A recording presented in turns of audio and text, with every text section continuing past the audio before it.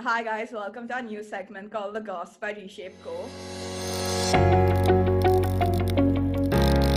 We're gonna now just talk about different topics that we've learned throughout our journey as being entrepreneurs or just in general while building ReShape Co. Every week we'll discuss one particular topic or question. So if you do have anything that you want us to talk about, do let us know. This week, I'm starting with a question. So my question is that what is one thing that, or one process or anything part of ReShape Co that you would not continue in your next venture or would not take forward to your new startup or anything that you start after this? That's a tough one. You said this was going to be easy. You said it's easy. Yeah, you said no. I swear. Wait, one simple question. It is simple, I think. Okay, then you go My first. question was so easy. Yeah, go Okay, first. go I first. have an answer. I will not take my co-founders to the next one. Okay then. Excuse I me? think you mean one certain co-founder. Yeah, but I didn't want to isolate him, you know. Except me, you know. I'm not sure who it is. I think it's You can me. hate I me. think it's me. I think it's me. Okay, bro. Cool. You can come with me, Sheen. bro. We will do something. Sheen. But yeah, so like Okay, Oh, wait. wait, Let's. I have an answer. Go So for it. I think one thing that I wouldn't personally carry on to my next venture, if there are any, is the idea of having 5 co-founders. And I'll tell you why. I think honestly we've hit the jackpot with ReShape that, like, you know, we work well together. I don't like it's definitely the exception, not the rule. And touch wood, knock on wood. But yeah, I just feel like we got lucky, but I don't think that it always works out with more than 2 or 3 co-founders. Even 3 might be pushing it. Like you see so many startups where, like, you know, just within like a year also one person either leaves or becomes silent, and like eventually it's just 1 or 2 people running the show. yeah, So, no, I agree. yeah, that's one That thing. was my answer as well. Like I would say not have 5 co-founders.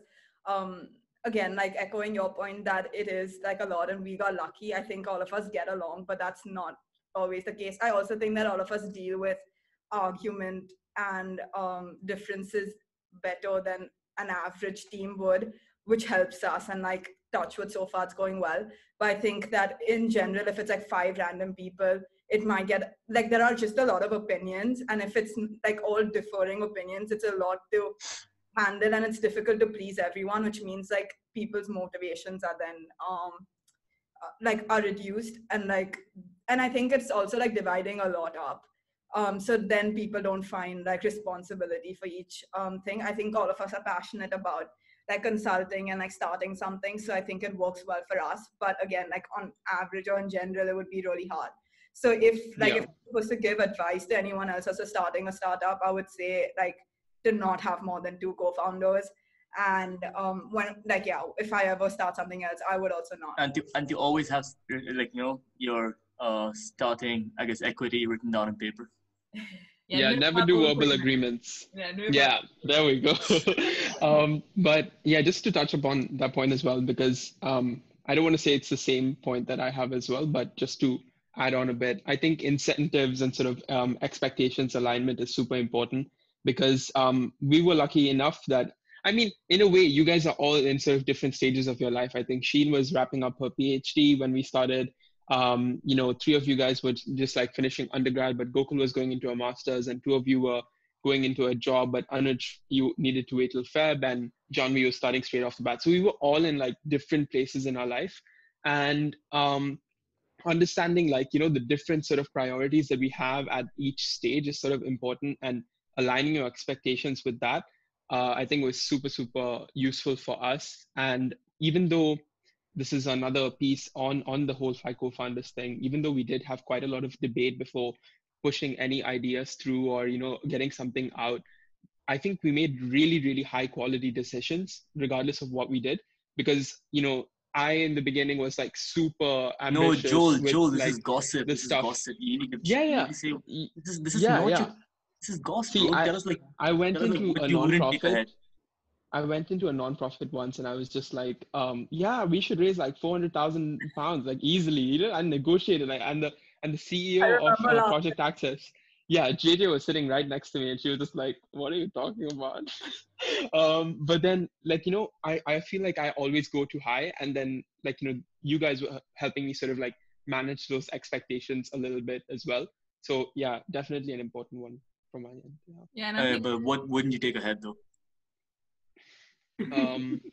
I don't know. I'm still thinking about it, to be honest. this is like writing an essay with just I loads of swear, like, this guy, man, this guy question gave of a the essay. whole speech and then didn't give the answer. So, what are your? Let me go. So I think I took a massive bet just going into ReShape without knowing either of you very well. I mean, I only knew Joel from like one conversation, and I mean, obviously it's worked out fine, touch wood again. But at that point we were starting a pro bono thing, trying to help people. So, there was nothing that would really matter at that point. But now that we're taking it further and we've seen how much it's grown, I think I would think a lot more next time before going as a co-founder, because last time I did not even have a conversation with you guys. You did not interview me. You just took me in. Like, I think you took a bigger chance than I did. But yeah, I think it's good to like have a proper conversation, especially because sometimes when you're looking for a co-founder, you're looking for skills, right? So you might not know that person. So it's very important to see what the other person is bringing to the table. What are the expectations? How are we going to expand when we're expanding, and how do we take it forward?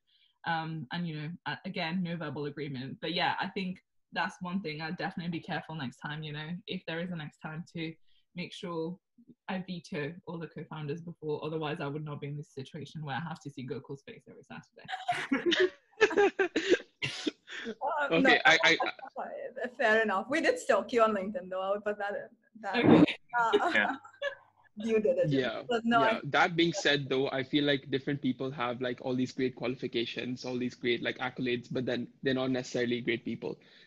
Personally, I've come across several of those before. But anyways, like I will finish off my point before Are you not Gokul and done? JJ can. No.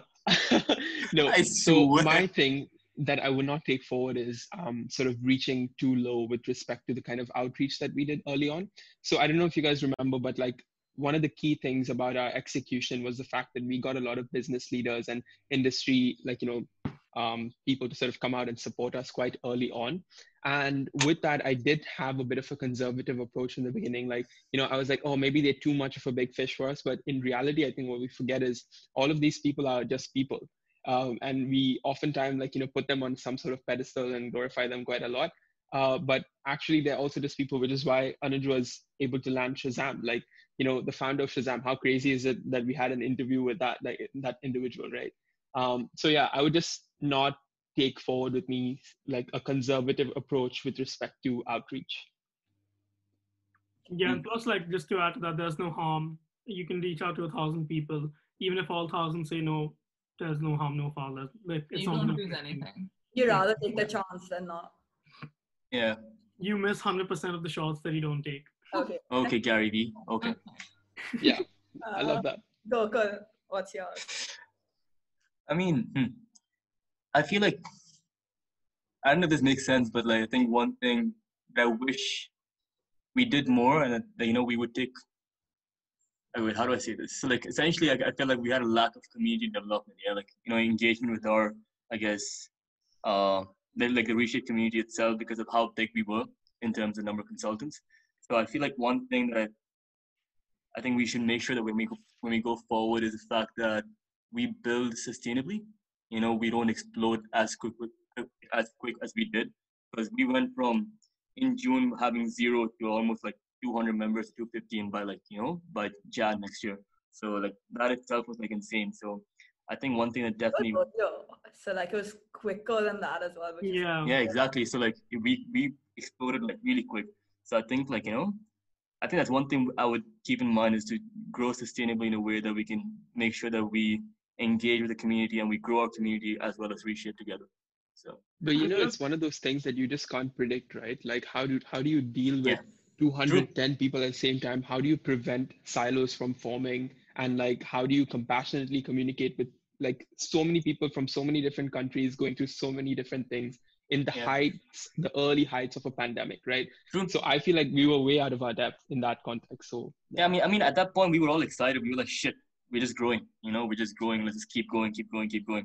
But now we know better. Like, now we know, I guess, how much can we all handle together, and like, how can we like keep improving at each stage. So. And it's also the fact that like yeah, it's just not getting caught up in the hype ourselves. Like, yeah, exactly. And it's not just necessarily for the next venture, right? Even for the future of ReShape, we are considering whatever we do. We want to grow more organically, more sustainably, so that we have more of a robust foundation at each stage. Yeah, just to think long term over short term. I think we got caught up in like, okay, yeah, right now we're growing, like this is the time to like build and things like that. So I think also just looking into like the long term of what we want to see ReShape as, and like try to then build according, like to see the longer timeline and not that this is the end of it in like a month's time. So yeah, it's like a trade-off. Like, just really quick, it's just a trade-off between riding the hype wave and like also making sure that you can actually sustain once it goes away. Yeah. But should we add some juicy gossip element to this? I don't know. Like, on in each video we add like a secret that we all haven't, I guess. What juicy gossip do we have? We don't have any. Are you sure? Are you sure? Yes. I am very sure. Have some juicy gossip. Shut your damn mouth. Go for it. Let's hear it. Good. I guess we'll end every like the goss session with a funny story that any of us have experienced during our time at ReShape. So any of y'all want to share an experience? Yeah, I've got a good. I don't know if it's funny, but yeah, like basically in the beginning with like this was back in July or something. There was this one client and we got on call and it was just like a really, really good call and very exciting. We began the call by discussing ReShape and the client's business and everything. And it was a very interesting business. We both got like really excited. I thought that the client was doing really well. The client was like really, really excited about ReShape and everything. And then at the end of the call, I was like, yeah, so the next step is kind of we'll send you a extended type form and the due diligence. You have to send us your certificate of incorporation and everything. And right after the call, the client sends me an email saying that, we can't engage right now. And I was like, is something wrong? And then I think he just said something about timelines or something, but I think what threw him off was the certificate of incorporation. So I have a feeling that the client's business was not exactly what he said, or maybe there was something shady going on that I don't know. But yeah, it was just Dude, that was so funny shit, man. Yeah, man. Oh my god. The client was not it might not be funny. It was funny in the moment. Okay, go read it again. Go read the email. Please tell it again. Anuj is recalling the adventure right now. Anuj, please, again, bro, again. I think it was partially funny. I can give you a... Yeah, Anuj, you need to rethink the road now. For reference, guys, those are all segment names for someone mute YouTube.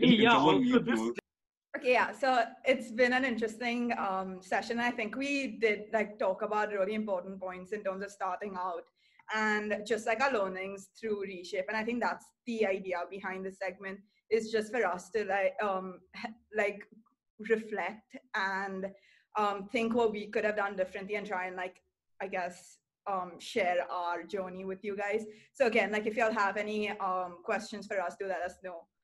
Okay, bye.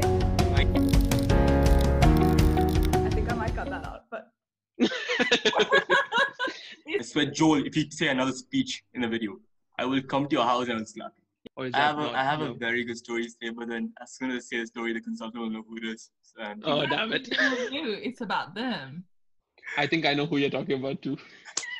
Yeah, I want to know. We all know him. Yeah, we cut it out, right? Okay, fine. We cut from here. Now say the story, and then when we come back. 30. Okay. Yeah. So. Action, guys. So now behave. Next week, if Gopal forgets that we have a call, let's not remind him. Yeah. I thought we were roasting Joel. Why are we roasting me? We have to roast Joel. I think if to give Joel a bit of a break, we roast him too much. Please. I need Okay. I need to eat a Kit Kat. Okay, have a break. Stop. Are we actually hanging up now, or is it just for the YouTube? The recording. For the